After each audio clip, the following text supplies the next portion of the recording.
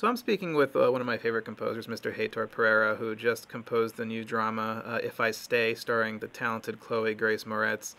Beyond that, Heitor is behind the mega hit Despicable Me franchise and is currently working on the next film, titled The Minions, set for release next year. Heitor's diverse scoring background includes films like Running the Sahara, Beverly Hills Chihuahua, Ask the Dust, and It's Complicated. Heitor, thanks so much for chatting today. It's so great to talk again. Pleasure all mine, kind of good to be talking to you and everybody there. So, I guess let's jump right into "If I Stay," which is your newest score. The film just came out. Even though you've scored, plenty of dramas in your career, I feel like a movie like this could pose, a pretty big challenge for a composer. You're dealing with a movie that's filled with tons of emotion already. Simply just from the plot, from the acting, Yes. just the substance of the film. So I feel it'd be very easy to do kind of too much, with the music. So how did you approach this film, and what did you want your music to accomplish?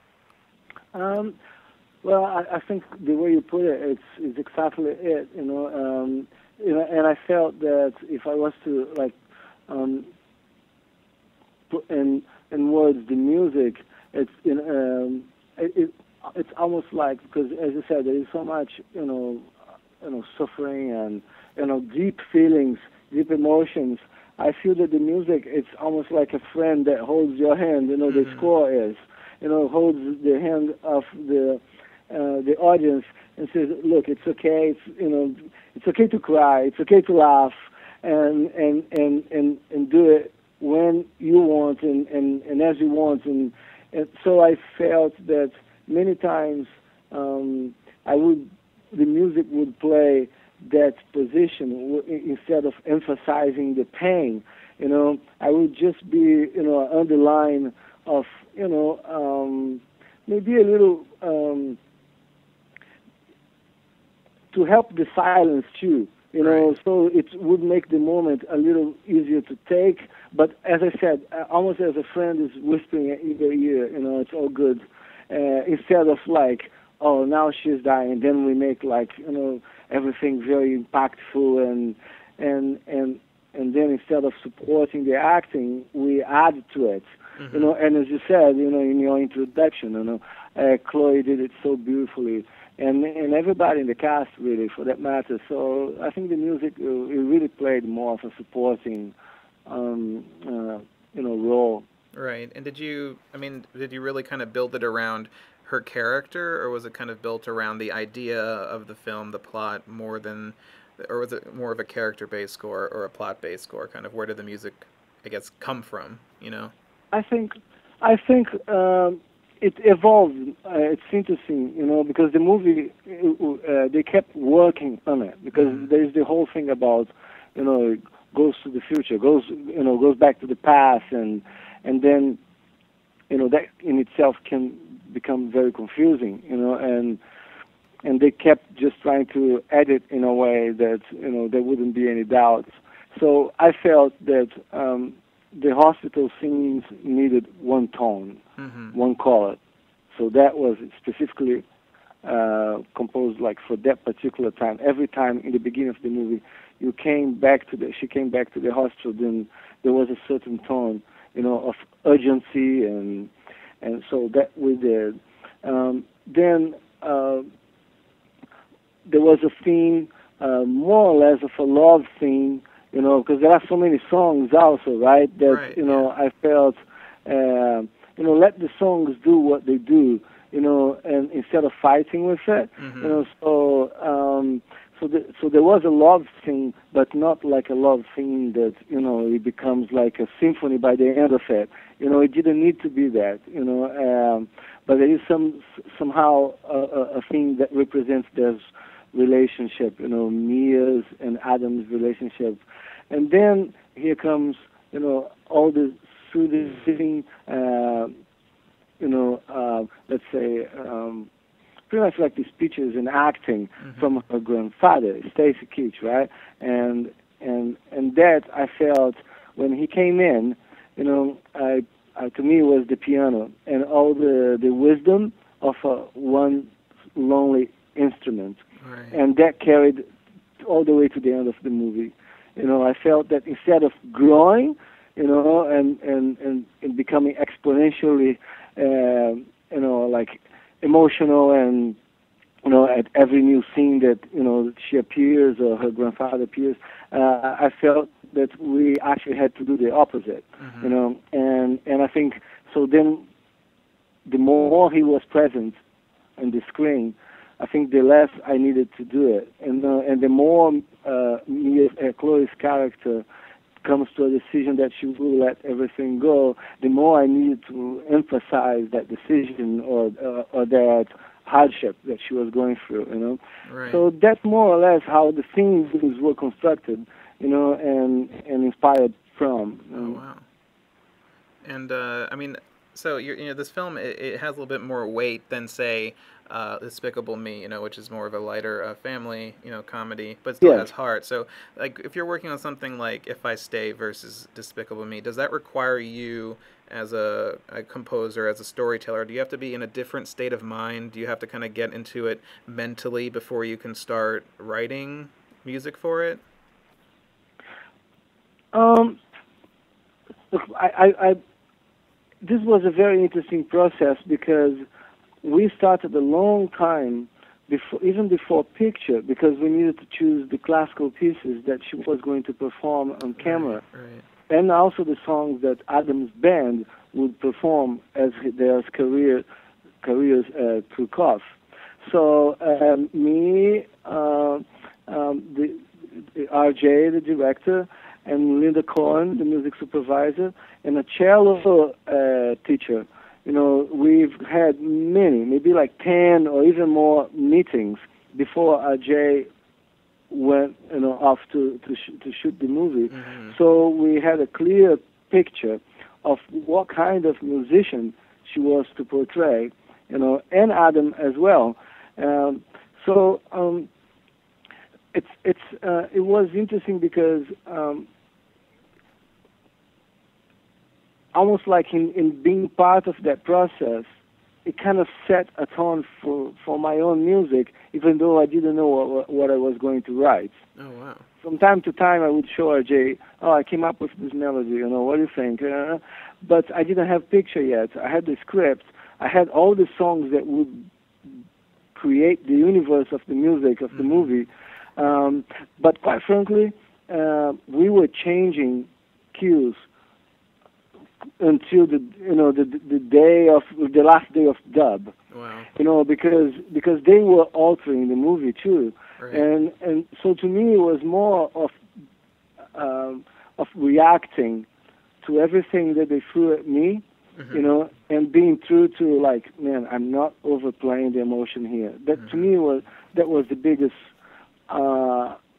goal, and right. and so that was more or less like what dictated like how I approached the music, and it was from a long time before I started writing, really.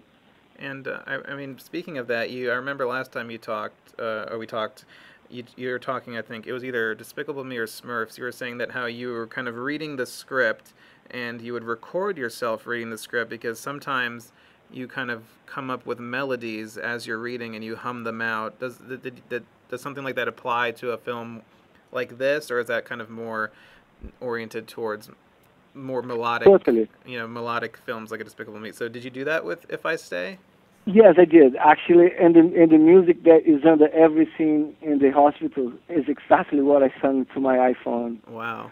I love that. I love that process. I think that's one of the most interesting and original process. I've never heard of anybody do that. I always think that's so but it makes sense, I mean, I think Charlie Chaplin used to do that because he composed his films, but he wasn't a musician, so he would just hum it to the orchestra and be like, play it. I think that's a very good genesis of where the melody comes from. It's so interesting. I'm so glad that you mentioned that, because that's why I loved about a movie like If I Stay, because I never, generally, one would say, oh, more songs, less space for my music, mm-hmm. and I'm very fortunate to have worked in movies that actually featured also a lot of songs, like Despicable Me, Pharrell is all over it, right.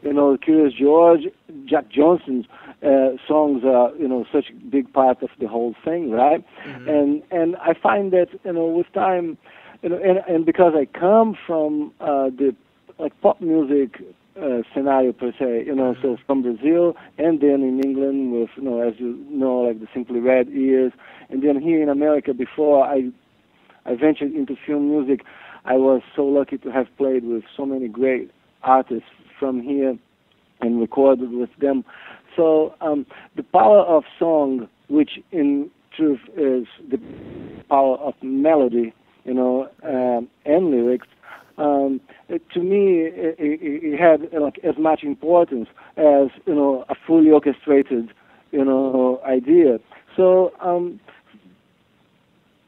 to me it's always fun to hold hands with the songs, because then you can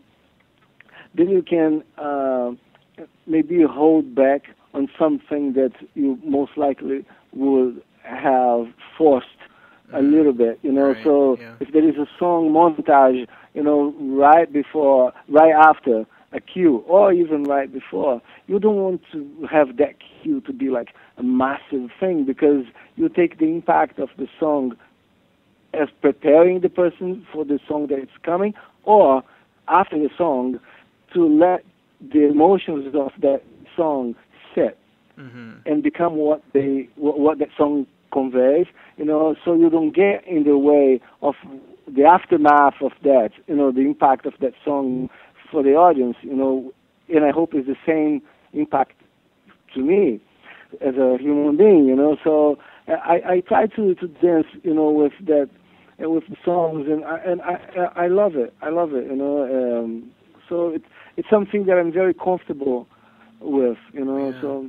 I mean, I always think it would be hard to do that, to kind of dance between songs. I remember I spoke with Elliot Goldenthal, and he works with Michael Mann a lot. And Michael Mann uses, he's his own music supervisor. He plots those songs, throughout the whole film. So the score kind of has to do this gentle dance, and work Hmm. with the songs and kind of be part of that soundscape. I always think it's kind of a fascinating way to musically kind of put everything together.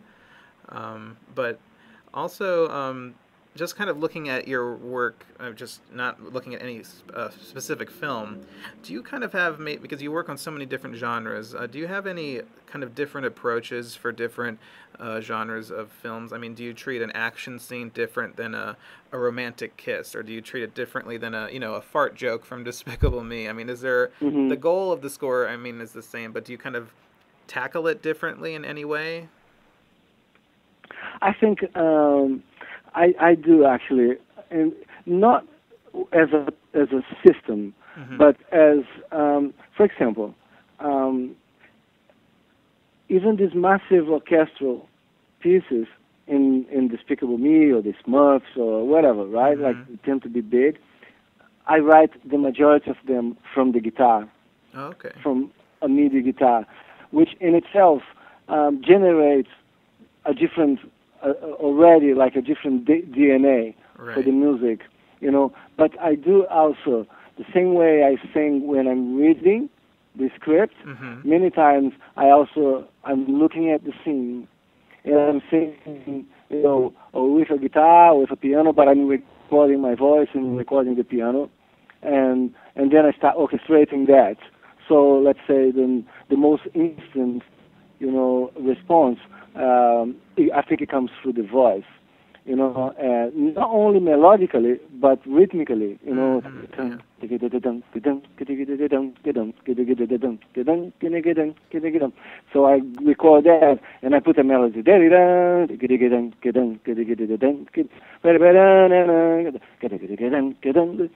So then it's a question of transcribing, really.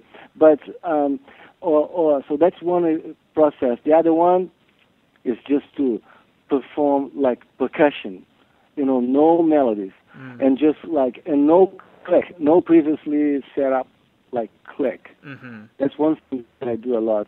Um, um, so then I make the sequences follow that free, time, Right. tempo kind of thing, and we write to that click map, per se, that came from me sitting with a I don't know, a tambourine, you know, and just looking at the scene and just coming up with like rhythmic patterns or things like this.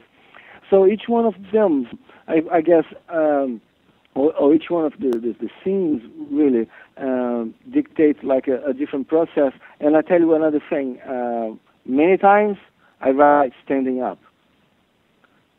I come from performing, you know, and I can't, you know, I know that I become another musician when I'm recording, sitting down, you know. So when I write, you know, and I know that I was another musician in the years that the only thing that I did was to perform live. Right. You know, so many times when I'm writing a piece of music, I stand up. I just press record, you know, slide the chair away, and you know, strap on the guitar and go for it. You know, and improvise 5, 6 times. You know, the thing. Sometimes the scene passes and I continue because I know that I was improvising specifically for that scene, but that generated, you know, more material that I know that now I close my eyes and I imagine, you know, all these other scenes that the music can have that moment as like the birthplace of it. So, but always standing up, you know. Yeah. So that's kind of how I feel, man. You know, that's how I do it. No, I mean, I remember just watching, you know, behind the scenes footage from some of Hans's scores. I watched like Black Hawk Down, and I remember seeing you there, you know, standing and kind of working with the guitar and stuff like that. So it's just, and being in your studio and seeing how your studio is set up, I think it's very interesting. And you have an amazing guitar collection. You know, when I was visiting, I saw that. And so do you have maybe like a favorite guitar in that entire room that maybe means the most versus sounds the best? Is there one that kind of you love most than any other ones? I think I have a very clear answer for this one, and I do have. And the guitar that I have, it's the guitar that I like the most nowadays, is a guitar that doesn't have strings. It's a guitar that is just to generate MIDI, you know, so I can orchestrate all this music, so I can write, input all these notes to the sequencer, you know. But the neck of the guitar is made of like these little pads that represent, each one of these pads represents a finger pressed against the neck over the strings, you know, and so now the strings don't exist. So you play, you know, pressing those pads as you would press a key on the keyboard. Right. But you know, I asked this person to build and keep adding, you know, like improvements to these models, and it has become like an instrument that I really, really love, and I have many instruments that do just that. Some with strings, some without, but. Yeah, it's a very funny thing, man.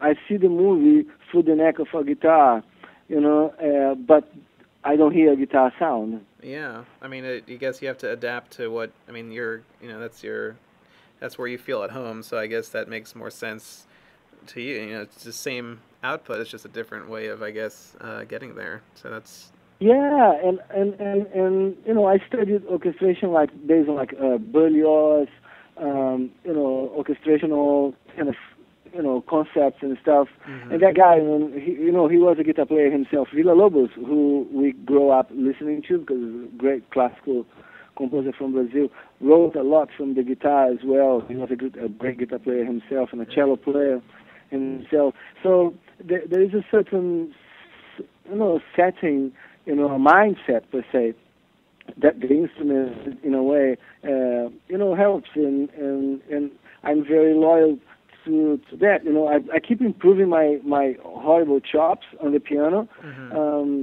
I think I'm most at home when everything is born, you know, actually from the voice and the guitar. You know, so then I know melodically, it's as simple as it can be. You know, and I know how far I can take it, if as complicated as it needs to become. You know, and the guitar as an accompanying thing, is exactly the orchestra supporting whatever soloist one chooses, to be. It's a clarinet, it's a flute, it's a combination, or all the strings playing the melody and the brasses accompany.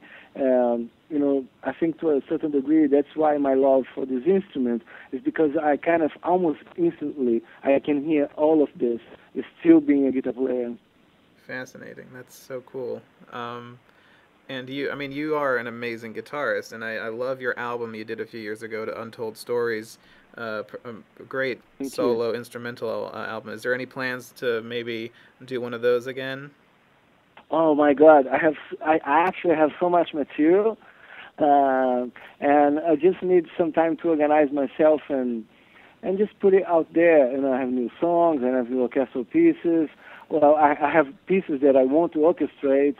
I want to do a record where all my music that I've written for the orchestra now I can do just with an upright acoustic guitar Wow. and a drummer. So to become like something very intimate, even though what you hear in these movies is normal, is an orchestral. Mm-hmm. So kind of to help show people that is still down to, as you said before, it's a simple melody and this is how it was born, kind of thing. So I have like many projects, and when I have a little free time, I go there and record something, leave it over there.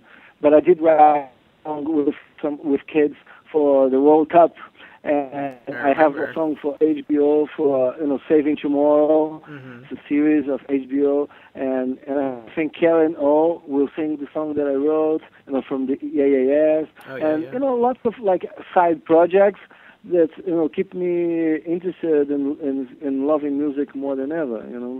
Absolutely. I'd love to hear if that all comes together for another album. That'd be amazing, because I loved your Untold Stories album. But looking kind of outside of music as we kind of wrap up here, what do you love to do? Like, any hobbies that allow you to step away from music to kind of refresh yourself creatively? What do you like to do besides anything that's not to do with music? Be with nature. Nature. Yeah, I study like birds migrations. I love birds. Me and my family, we travel the world when I have a little time. Mm-hmm. And my son surfs. My daughter surfs as well. I poorly surf, but I surf a little bit. But they go to the beach and they're gonna do their thing. I hire a guide, and this person, takes me like in my life to like the mid of the forest, and it starts telling us, this song is from that bird, that song is that bird, and that bird loves that tree, and that tree likes to be there because the soil has that kind of like minerals, and I love that, man. To me, it's just like that's what I do, to be with my family and my friends in nature. That's my other side, and yeah, I'm not a complicated person. I like reading. I love books. I like watching movies and not everything. Mm-hmm. But to me, my cathedral, like my church, is nature.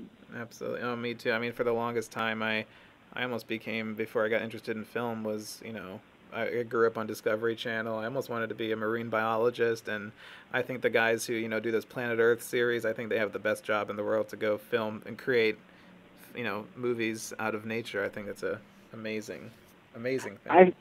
I think so too. And look, I grew up watching Jacques Cousteau, Mm-hmm. right? Right. And man, the music that generally was Georges Delure, right? Mm-hmm. Right. Beautiful composer, Yes. great melodist, great orchestrations. I know for sure that a lot of my fascination for Jacques Cousteau's work also had to do with the music that was under it. Oh, absolutely. And I didn't know then. I wasn't a musician then. I was only like 10 years old, 8 years old, and I was like, oh my God, they are now in the Amazon and they are filming the pink dolphins or whatever. But it was this music that I know, man. It was just like playing a trick on me and telling, my soul, we're gonna meet each other very soon. And it's just talking about that. It just reminded me. It doesn't. It kind of bridges the two worlds. I don't know. I was at a screening for Rio 2, and John Powell. Hmm. John Powell was talking about how he found this bird in the Amazon with this certain call, and he turned it Hmm. into a theme. And I thought that Yeah. was amazing. I never would think of that, to do something where you take birds are nature's musicians. They have certain calls and tones and melodies, and he turned it into one of the bad guys' themes. I was like, that's so clever. Yeah, and look, Messiaens, right? Messiaens, the French composer. I mean, he traveled the world transcribing songbirds, Wow. bird songs. Sorry, and he wrote amazing classical music, amazing performance music. But sometimes it's the true transcriptions of it, and he marries them. And I recommend to everyone to I think it's Olivier Messiaen, but Messiaen for sure, Hmm. and the music inspired by his research on bird sounds and stuff. Man, it's unbelievable. Wow. John is a very sensitive musician. I always loved his music, and I'm not surprised that he did that, because I think that's the kind of person he is. Yeah, I love John. He's such a very. I'm sad that he takes these long sabbatical breaks. I'm like, I want more. Yeah, But well, hey man, probably very soon he will show that he has something in his sleeve, um, and will give it to all of us, yeah, I'm because sure. you're right. Well, The analogy is, why that bird stop singing? exactly. Keep singing. Stop it. No, continue. Well, Heitor, thanks so much for chatting today. Oh my God, it's just always a pleasure to talk, and and just chat about music and everything in life with you. So thanks again, and congratulations on the new score. And I hope the Minions is going well. I hope they're not treating you too badly. Did you, by any chance, did you do the ride at Universal Yes, I Studios? did. Yeah, I did. I just checked it out for the first time. It was so much fun. I got to Yeah, it was fun. It was uh, fun to participate on that too. No, I am working on the Minions, and it's fun. And I'm working on some video games and cool. real orchestra to video games and the songs that I told you, and many things. And yeah, I'm very happy. And man, thank you very much again for the opportunity that you give to myself and my music, so we can talk a little bit about what you um, what you bring out of me so clearly, man. The process, and you get me, man. Thank you very much. We should go and have some acai juice. Oh, yeah, absolutely. Anytime.